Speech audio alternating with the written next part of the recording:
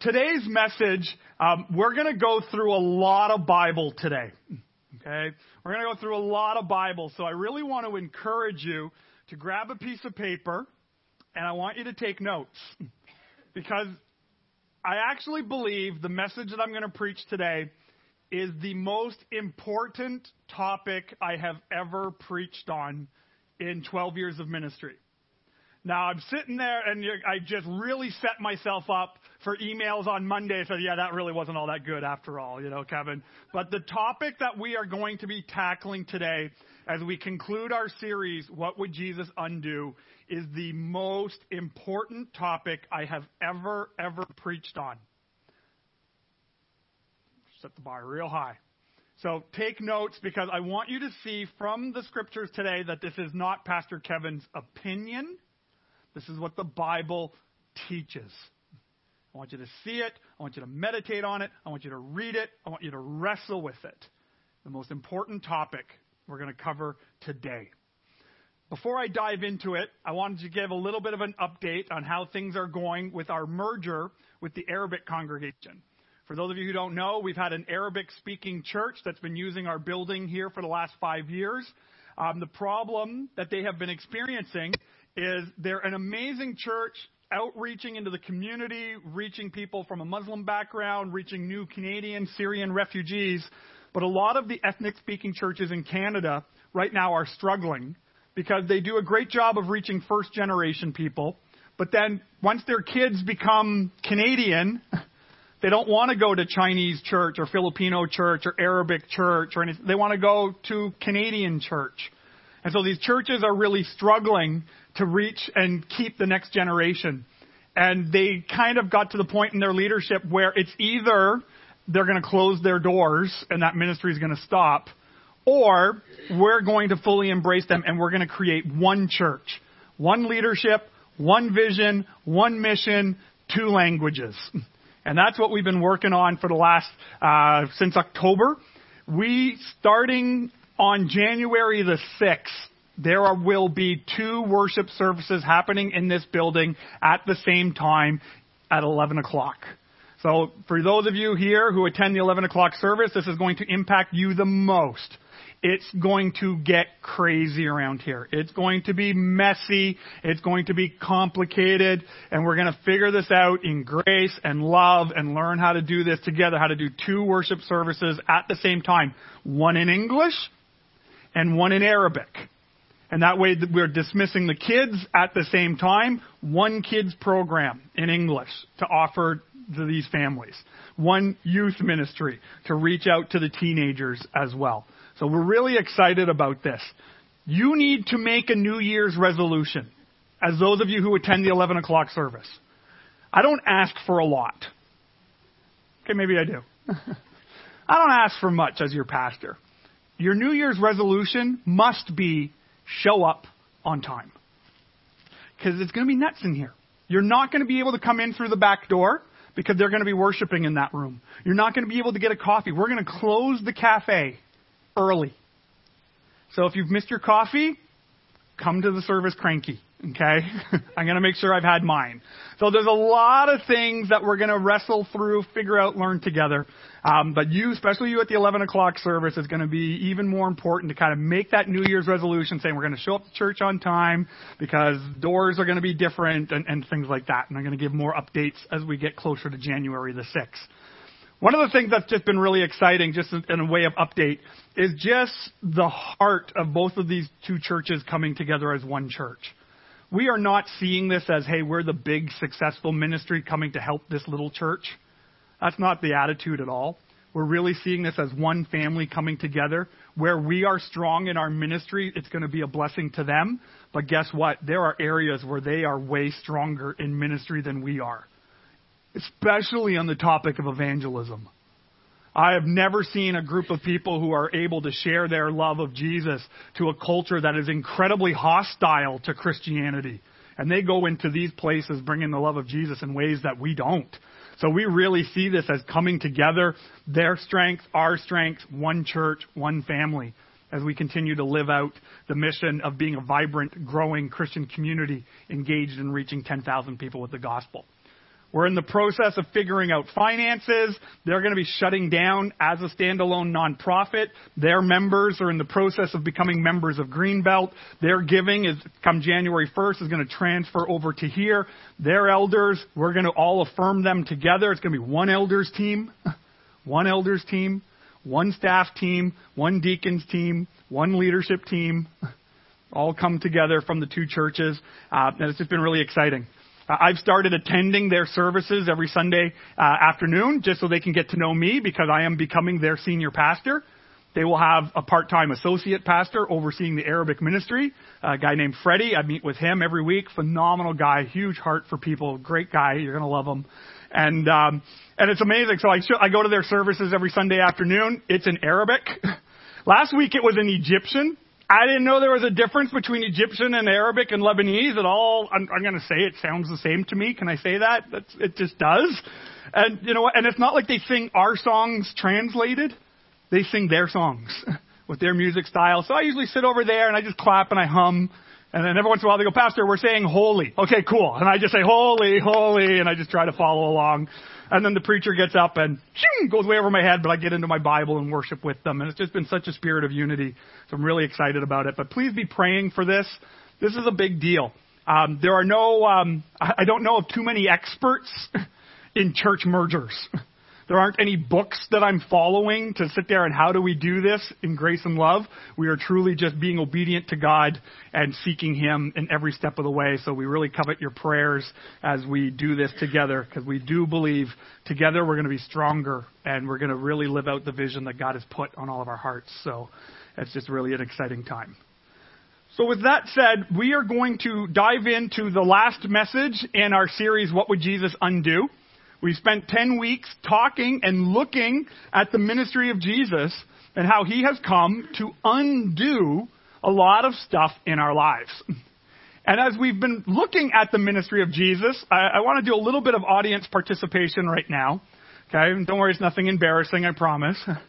But if you think of the ministry of Jesus, all the teaching, all the miracles, all the different things He has done, what is one thing that you wish you could witness personally? Like if time travel was possible without completely disrupting the space-time continuum, I know that's Star Trek, not Star Wars, but we can go there sometimes, okay? But if you could travel in time and see one thing that Jesus did, what would you like to see? Woodstock. Jesus at Woodstock? Kicking it at Woodstock? Oh, Jesus. Yeah, Jesus.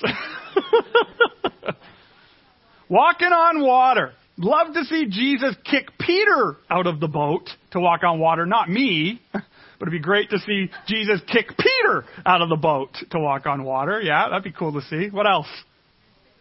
The transfiguration, being up there on the mountainside when Jesus reveals Himself in the full glory of God.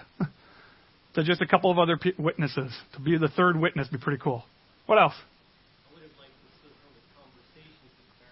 Conversations with the Pharisees, watching Jesus kicking it, okay? Because He had His nicest words to say to the Pharisees. Yeah. The road to Emmaus, when the risen Christ revealed Himself. Yeah. Cool. In the first service, somebody said, I want to be there when Jesus turned water into wine.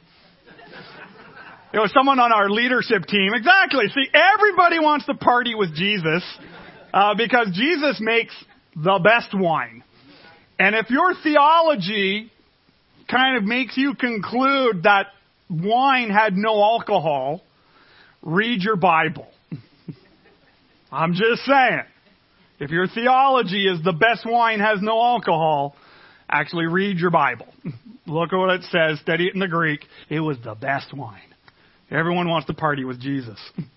Well, the story that we're going to look at today from Luke chapter 4 is my story. Okay, not my story, but it's the one I wish I could see. The one ministry, the one teaching of Jesus. This is the one that I so wish I could have been here for that, to see it. Now, just to set up a little bit of context, I just want to explain to you a little bit of where we're at in Luke's gospel so you can really grasp what's going on in the text that we're going to look at. Luke chapter 4 takes place very early in the ministry of Jesus. if you just turn your Bible back a couple of pages, the first 2 pages is the Christmas story. And we're going to look at that starting next week. We're going to be celebrating Advent, looking at the hope, joy, peace, and love that we have in Christ and that we are reminded of over this Christmas season. So it's the Christmas story, the birth of Jesus, Jesus being presented at the temple, things like that. And then it gets into the baptism of Jesus. So you had John the Baptist, who was out in the wilderness at the Jordan River, telling people to repent, turn from their sins, be baptized. John's kind of paving the way that one is coming who's even greater than him. And Jesus shows up and is baptized by John in the Jordan River. And it's a beautiful picture of the Trinity coming together, Father, Son, Holy Spirit, all in one moment. And then directly after that, Jesus is brought out by the Spirit of God into the wilderness, into the desert, where he doesn't eat anything for 40 days, and he is tempted by Satan for 40 days. And then he leaves the wilderness, and then starting in verse 14 is where we're going to pick up. So again, very early in the ministry of Jesus. Luke chapter 4, starting in verse 14, it says, Jesus returned to Galilee. So Galilee is kind of a region. You can almost think of it like a province. Returns to Galilee in the power of the Spirit. And news about him spread through the whole countryside. He taught in their synagogues, and everyone praised him. He went to Nazareth, where he had been brought up. And on the Sabbath day, he went to the synagogue, as was his custom. And he stood up to read. The scroll of the prophet Isaiah was handed to him. Unrolling it, he found the place where it is written, "The Spirit of the Lord is on me, because he has anointed me to preach good news to the poor. He has sent me to proclaim freedom for the prisoners and recover sight for the blind, to release the oppressed, to proclaim the year of the Lord's favor." And then he rolled up the scroll, he gave it back to the attendant, and he sat down. The eyes of everyone in the synagogue were fastened on him. And he began by saying to them, "Today, this scripture is fulfilled in your hearing." All spoke well of him, and they were amazed at his gracious words that came from his lips. "Isn't this Joseph's son?" they asked. And then I'm going to skip down to verse 28, where it says, all the people in the synagogue were furious when they heard this. They got up, they drove him out of the town, and took him to the brow of the hill on which the town was built, in order to throw him down the cliff. But he walked right through the crowd and went on his way. If there is one story in the ministry of Jesus that I so wish I could have been there to witness, it's this one. You see, there's some pretty amazing things happening here in Luke chapter 4. And in order to fully grasp what's going on, I just want us to focus a little bit on a couple of the words that are setting this up. So the first thing that we need to look at is right at the beginning of this in verse 14 and 15. Again, Jesus is baptized. He goes out into the wilderness for 40 days. He returns to Galilee, the region of Galilee, and then he ends up in Nazareth. That entire journey, if you look, how many of you have got a map in the back of your Bible? A couple of people. Okay, you need to get a good study Bible. If you get the good study Bible, then you get all the maps. We don't look at them anyways, and so I love the maps. It's kind of like, for me, it's kind of like pictures. I can concentrate a little bit better when I've got pictures in my book. That's my comic book upbringing. Okay? So when I've got some pictures, it helps me see the story better.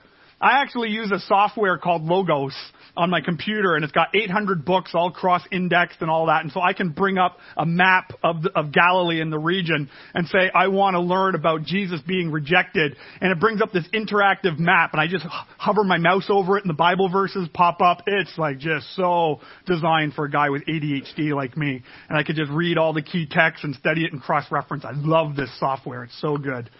But when you look at it on the map, In this short period of time, from baptism to temptation to return to the Galilee region to find his way to Nazareth, we're talking well over 110 kilometers on foot over a long period of time. The text doesn't really give us the sense of how long this is. It sounds like it's an hour later. This is days, weeks, maybe even months later, depending on the scholar that you follow. And in that journey of 110, 120 odd kilometers, Jesus is going from town to town, teaching people about the kingdom of God. As you study the other Gospels and piece the story together, you see that Jesus is performing miracles all over the place before he arrives to Nazareth. And then this is so important for all of us to see, and I think we miss this so often. It's in verse 15. It says, Jesus was going throughout the countryside. The news about him spread, so his reputation is going viral. And then he taught in their synagogues, and everyone praised him. Praised him. In the Greek, the word praised is the word doxazo. D-O-X-A-Z-O. Doxazo. And it means to glorify.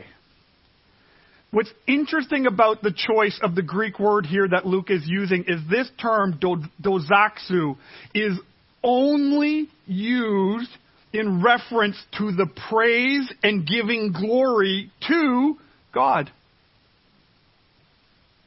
The only way that this word is used, the praise and glory to God.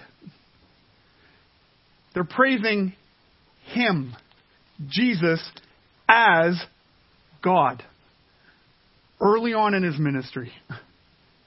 See, so often we think the divinity of Jesus only came later. That Jesus did ministry, and then started to reveal his divinity. We live in a culture today that wants to completely remove the divinity of Jesus.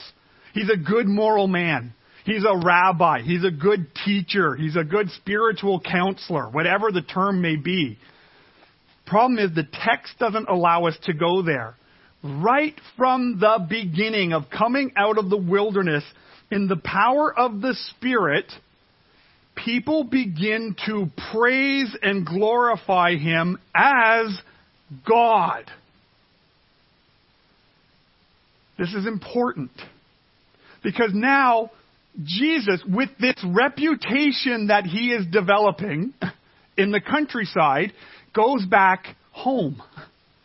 He goes to his hometown of Nazareth where he was raised, and he does something that the Bible says is the next thing we have to really look at, is he does something that, it says here in verse 16, was his custom. Jesus' custom, Jesus' tradition growing up was to go to synagogue on Sabbath. On the Sabbath day, where the people of Israel were commanded to keep the Sabbath day holy, Jesus went to synagogue. Now, again, some people might say, well, what did Jesus do at synagogue? Well, thankfully, there's some Jewish writing and Jewish historians that have mapped this out for us. We actually know what they used to do back then. They would get together. There would be a synagogue kind of in every kind of local area, whether in a town, the countryside, in the region. They'd have these synagogues. And in order to have, let's just for lack of words call it, a church service, they'd get together. They had to have a minimum of 10 men for it to be official. Now, why it had to be 10 men, I don't know, but it just was their tradition. For it to be a legal, valid church service, a worship service, they had to have 10 men and however many other people. And they would start their time together of worship reading something called the Shema. That's a fancy Hebrew word, but you know what this is. Because it's the greatest commandment that Jesus taught. Every Sabbath, it was the custom of Jesus to begin his worship reading the Shema. Hear, O Israel, the Lord our God, the Lord is one. He is the Lord alone. Love the Lord your God with all of your heart and with all of your soul and with all of your strength. These commandments that I give to you today are to be on your heart. Impress them on your children. Talk about them when you sit down at home and when you walk along the road, when you lie down and when you get up. Tie them as symbols on your hands and bind them to your forehead.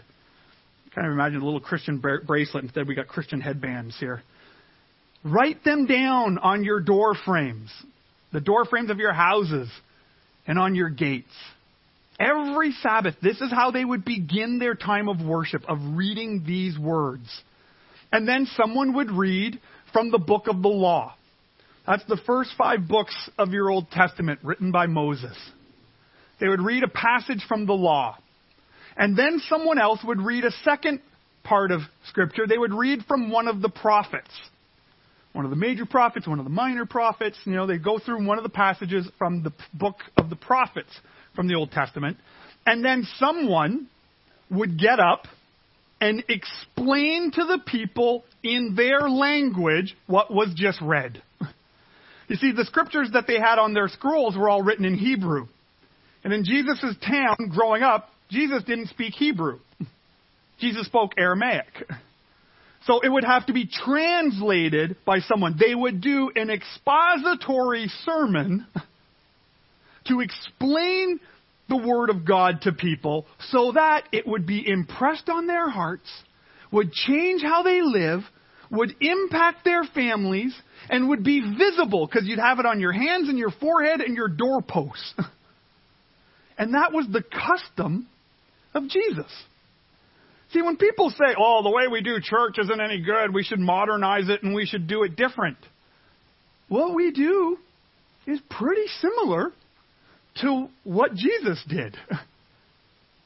This goes back thousands and thousands of years, this tradition, this custom of explaining the Word of God to people in their language so that they could be transformed by it. Like this setting that's being pictured here would be something that for the people in Jesus' town would have been very comfortable. I'm used to synagogue working a certain way. When I go to the synagogue on Sabbath, I can expect some old guy with curly ringlets and a robe on to read the Shema. I would expect another one of the men is going to read one of the books of the law. Another one of the men is going to read from the prophets. Someone else is going to explain it to me in my language. And then we'll have a benediction and we'll leave. I can predict everything that is going to happen. It's comfortable. It's familiar. It's the tradition. And we love it. Then Jesus shows up following his custom, following his tradition, and reads from one of the prophets, which would have been done every single week. And he reads from the book of Isaiah, which shows the work that the Messiah will do. You see, the people have been waiting about 600 years since the book of Isaiah was written to the time of Jesus. They're waiting and waiting and waiting for this prophecy to come true. And Jesus reads it, sits down, and says, before the sermon starts, today, this scripture is fulfilled in your hearing. I would have loved to be there, to witness that. See, and when we talk about this story normally as modern day Christians, we normally jump right to verse 28, like I did in the reading. And we go right into everybody's mad and hates Jesus. We jump into, there's the promise of Isaiah. Jesus says it's fulfilled. Everybody's mad at him. Not where the text goes. Look at verse 22. It says, all spoke well of him and were amazed at the gracious words that came from his lips. You see, Jesus had developed this reputation in the countryside. People have begun to glorify him, to praise him as divine. He comes home. He leads the people in their synagogue service, reads the promise of this scroll. Today this has been fulfilled. This declaration is in line with the reputation they've heard about Jesus. They haven't seen anything yet. They've only heard about it. And then someone, and this is the real reason why I really wish I was here.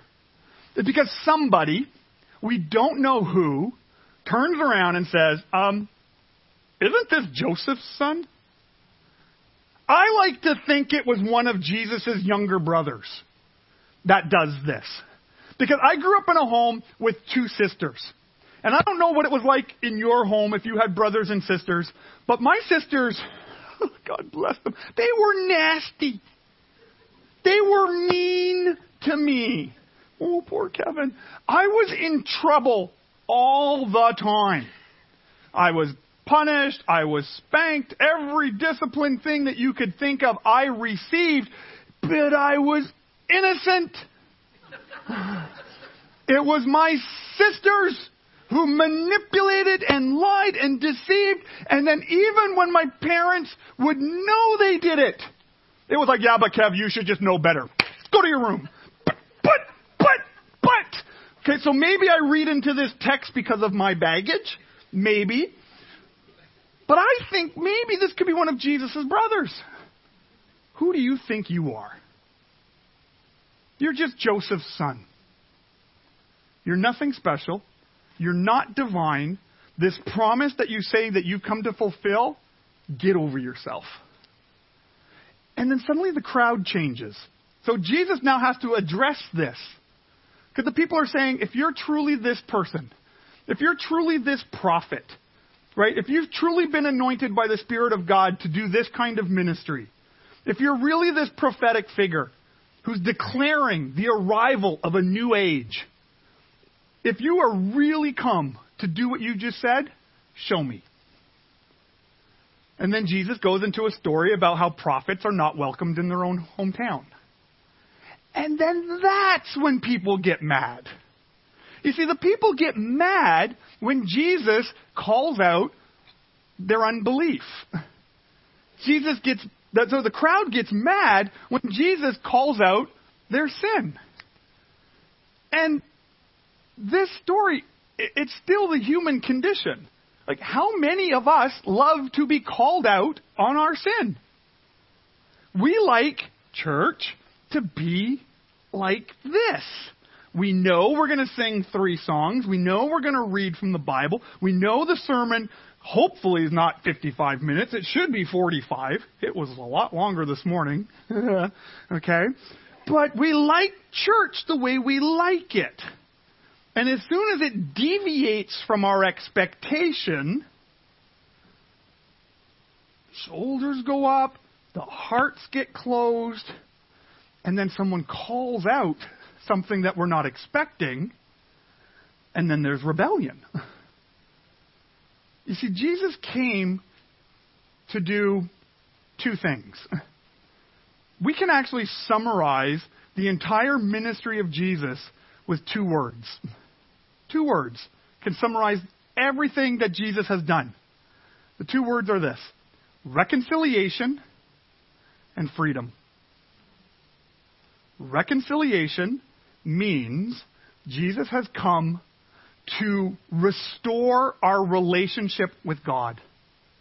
He has come to reconcile fallen humanity to a God who loves them. That no synagogue service, no Baptist service, no Pentecostal service can make us right before God. It is only the sacrifice of Jesus. See, God loves you. You ever hear that expression, God loves you but hates the sin? I don't think we explore that saying enough. Is God loves you, but he has wrath and judgment against the sin. He despised the sin. It's horrid and yucky and terrible. But we don't receive wrath and judgment because of his love. And instead, that wrath and judgment is put on Jesus. And when we believe in Jesus, we are reconciled. That God doesn't see us as sinners. God doesn't see our sins as dirty rags. God sees us as white as snow. God sees us as saints. God sees us as his daughters, as his sons. Reconciliation. We talk a lot about reconciliation. The second part of Jesus' ministry that I believe we don't talk about enough, and this is why this message is so important, it's the most important message I could ever preach, is Jesus not only came to reconcile us with God, but Jesus came to give us freedom.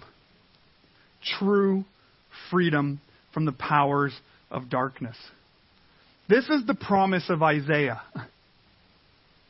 that he has come to set the captives free, to preach good news, to proclaim freedom for prisoners, to give the recovery of sight to the blind, to release the oppressed. Is that Jesus has come to undo bondage. You see, you and I, in our Christian journey, in our Christian experience, we can experience reconciliation with God and still live lives of bondage, of trapped, of being stuck, and not knowing what to do about it. And the message of Jesus is reconciliation and freedom. Reconciliation and freedom. It's not an and or. It's not an or. It's a both. And so when Jesus declares this preaching, and people say, well, no, but Jesus, I just want you to show me the miracles. I just want to see the cool stuff. I want to see you, Jesus, walk on water. Jesus, I just want to see the transfiguration. Jesus, I just want you to make the good wine so we can party. Whatever the thing is we'd like to see, Jesus is saying, ultimately, that's not what's important. Because Jesus came to set people free from their bondage, to get out of the comfort of the little Christianity, the little faith that we create, and to truly be set free from bondage. And when we forget this, when we forget that that is the ministry of Jesus, then the church begins to do something different. Christians waste their time doing something different. So what I want us to do is spend a little bit of time together looking at a whole bunch of scriptures. Again, I want you to see this in the Bible. I don't want you to just take my word for it. This is the Bible saying this. Okay? I want you to see where we stay in bondage and how the words of Jesus from Isaiah 61 are directly reflected in the New Testament as well. How you and I can stay in bondage. Right? The first way that we stay in bondage is we stay in prison. Right? For all of these passages, all of these points in Isaiah 61 that Jesus reads here in Luke 4, there's a physical truth and there's a spiritual truth. You see, in Jesus' day, and even in Isaiah's day, people would be falsely arrested. And they would be in prison falsely. And who is going to set that captive free? You didn't do anything wrong. I didn't do it. It was my sisters who did it. And why am I the one who's in trouble? It was her fault. There's a justice coming. Calm down, Kevin. You don't have to freak out. Who's going to set that captive free? So there's this prison. But then there's a spiritual side to it. The New Testament in Galatians chapter 3 teaches us that human beings are in prison of their sin. Galatians 3:22 says, the scriptures declare that we are all prisoners of sin. See, we have sin in our lives that keep us living in a prison. The guilt of it, the shame of it, the embarrassment of it, or even for sometimes the pleasure and the want of it can keep us in a prison. I heard another preacher explain it like this. He said, imagine this bird cage. And there's this beautiful bird living in this bird cage. And the bird has lived all these years in the cage. And then someone comes and opens the door. And the bird spends the next 10 years just living in the cage. With the door wide open. The open air available. The beautiful forest available. Could soar over the ocean. All available. But stays in the prison. Sometimes self-imposed, and sometimes imposed by others. Sometimes we believe the lies of the world, the lies of the enemy, but we stay in prison. Sin in my life and in your life has a way to keep us in prison, of not experiencing this freedom, but the door is wide open. That Jesus has come to proclaim freedom to the prisoner. If you are here today or if you're watching this online and you have put your faith in Jesus, the door of the birdcage is wide open. And you can sit in the cage for the rest of your Christian experience, or you can step out of the cage. We stay in bondage when we stay in prison. Another way that we stay in bondage is when we stay in blindness. Right? Jesus continues and he says that he has come to give recovery of sight to the blind. Again, there's a physical promise here, Jesus healing the blind people, but there's a spiritual truth that plays out in this as well. Because sin keeps you and I blind. 2 Corinthians chapter 4, verse 4 says, Satan, who is the god of this world. That means that Satan has been given temporary dominion over the world as the world is fallen and sinful. Satan is kind of in control temporarily. It says, Satan, the god of this world, has blinded the minds of those who don't believe. So many times we live with blinders on. We don't see how our sin is keeping us far from God. We don't see how this sin is hurting the people that we love. We don't see... Sometimes we don't even see it as sin. We just love the blinders. We just live these lives that are blind. And when we are spiritually blind, we don't go anywhere in our walk with God. Imagine for a moment you're blind and you're dropped in the middle of a forest. How many of you are going to start walking? If I was blind in a forest, I would sit down on the first stump I find and hope someone shows up to pull me out of the forest. Because what if I fall off a cliff? What if I run into a pack of wolves? What if?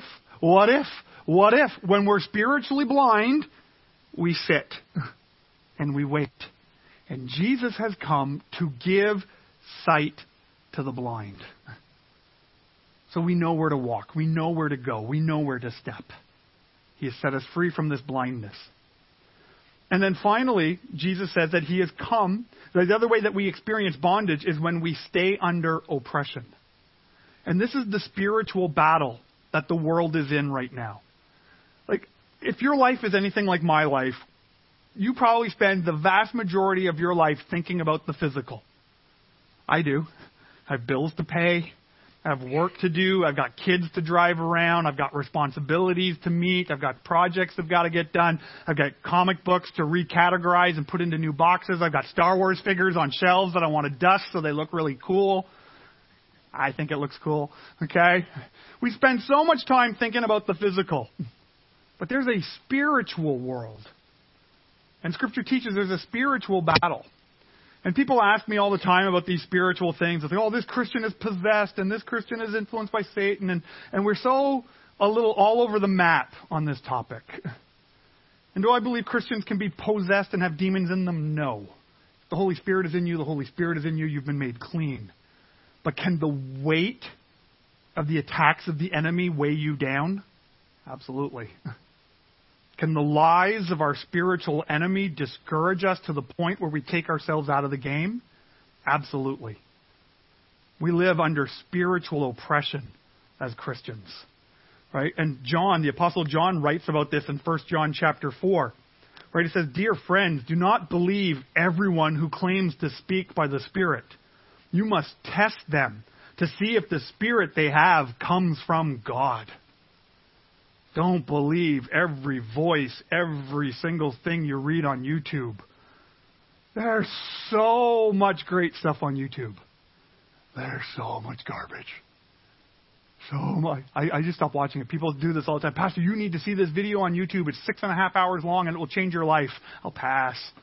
I'll just read my Bible, actually, thanks. It's like, there's so much spiritual garbage. And we live under oppression of this. So we put ourselves in bondage of prisons, of blindness, of oppressions. But the big idea is Jesus sets us free from this. So how? How do we experience freedom? Because Jesus has come to undo bondage. So very quickly, just 3 things, again, from the Scriptures, not my opinion. This is how Jesus taught that we experience freedom, how we escape bondage. The first thing that you need to do is this, is you need to believe the good news. You need to truly believe the good news. When John wrote in John chapter 3, verse 16, when he wrote down these words, he said, "For God so loved the world that he gave his one and only Son, that whoever believes in him shall not perish, but have everlasting life." There isn't a little asterisk beside that says, or if you believe something else.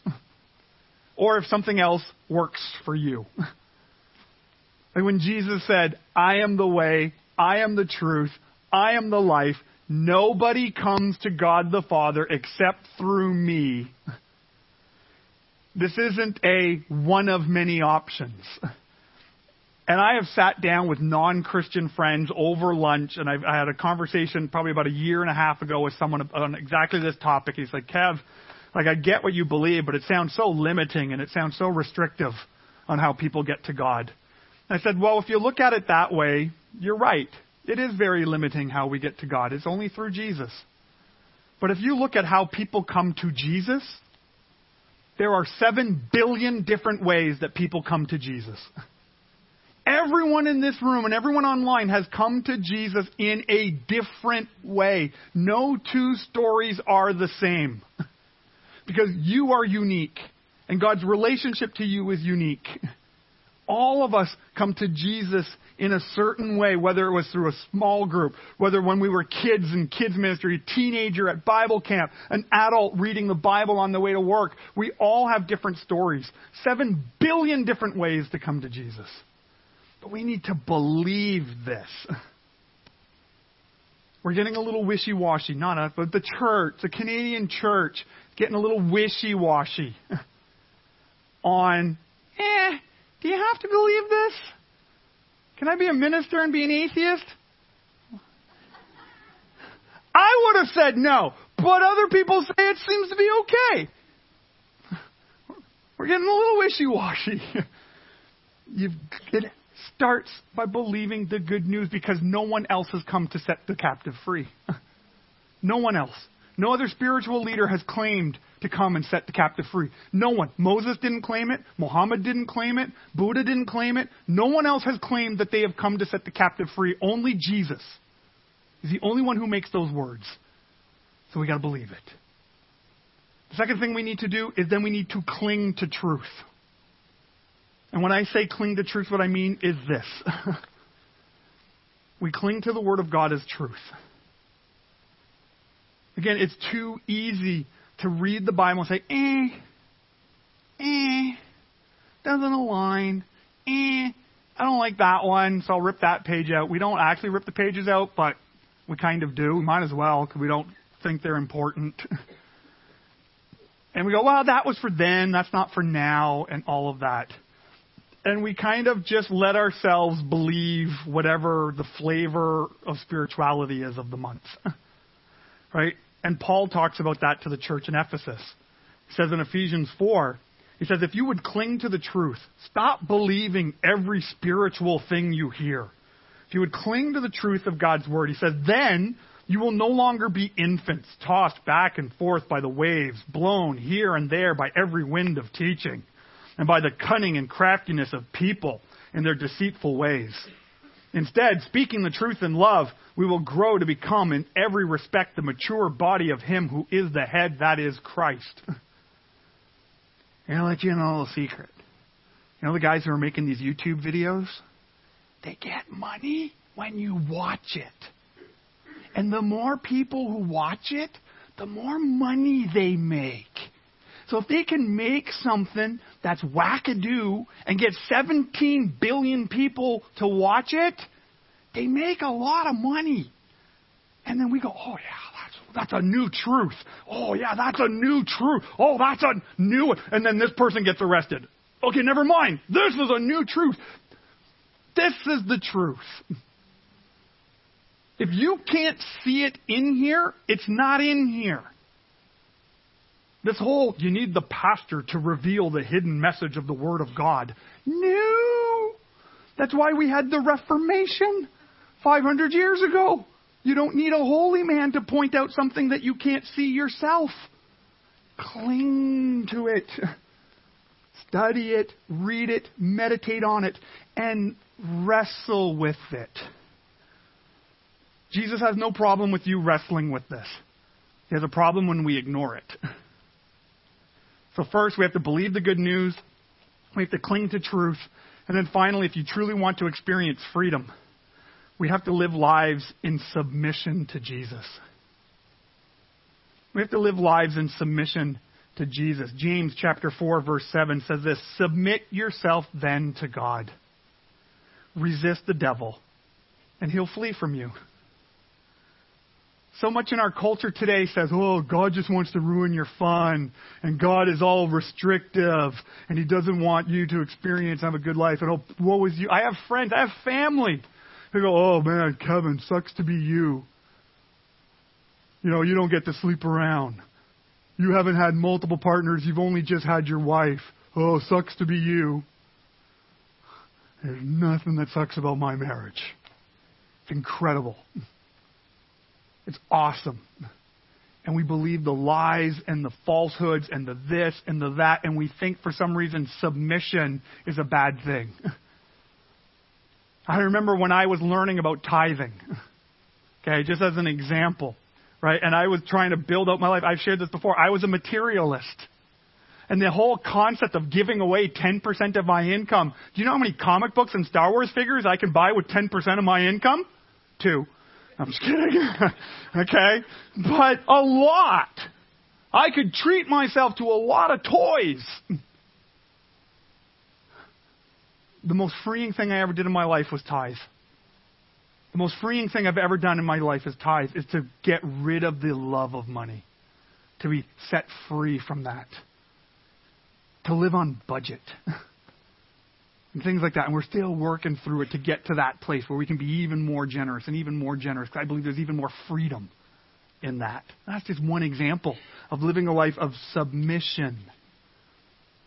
So if Jesus is calling you and challenging you in certain areas of your life, are you ignoring it or are you submitting to it? You'll never experience the freedom that God has for you if you're living in rebellion. He wants us to live in freedom. Jesus has come to set us free from bondage. He's come to undo bondage. He's come to set us free from the prisons. He's come to set us free from our blindness. He's come to set us free from oppression. And the beauty about God is He loves you so much. He has provided all the ways for you to experience freedom. But He loves you so much, He'll even let you stay in your bondage. He's a gentleman. He'll let you sit there. He'll constantly bring ways to help you get out. He'll constantly provide ways to get out of temptation. He'll constantly bring people into your life.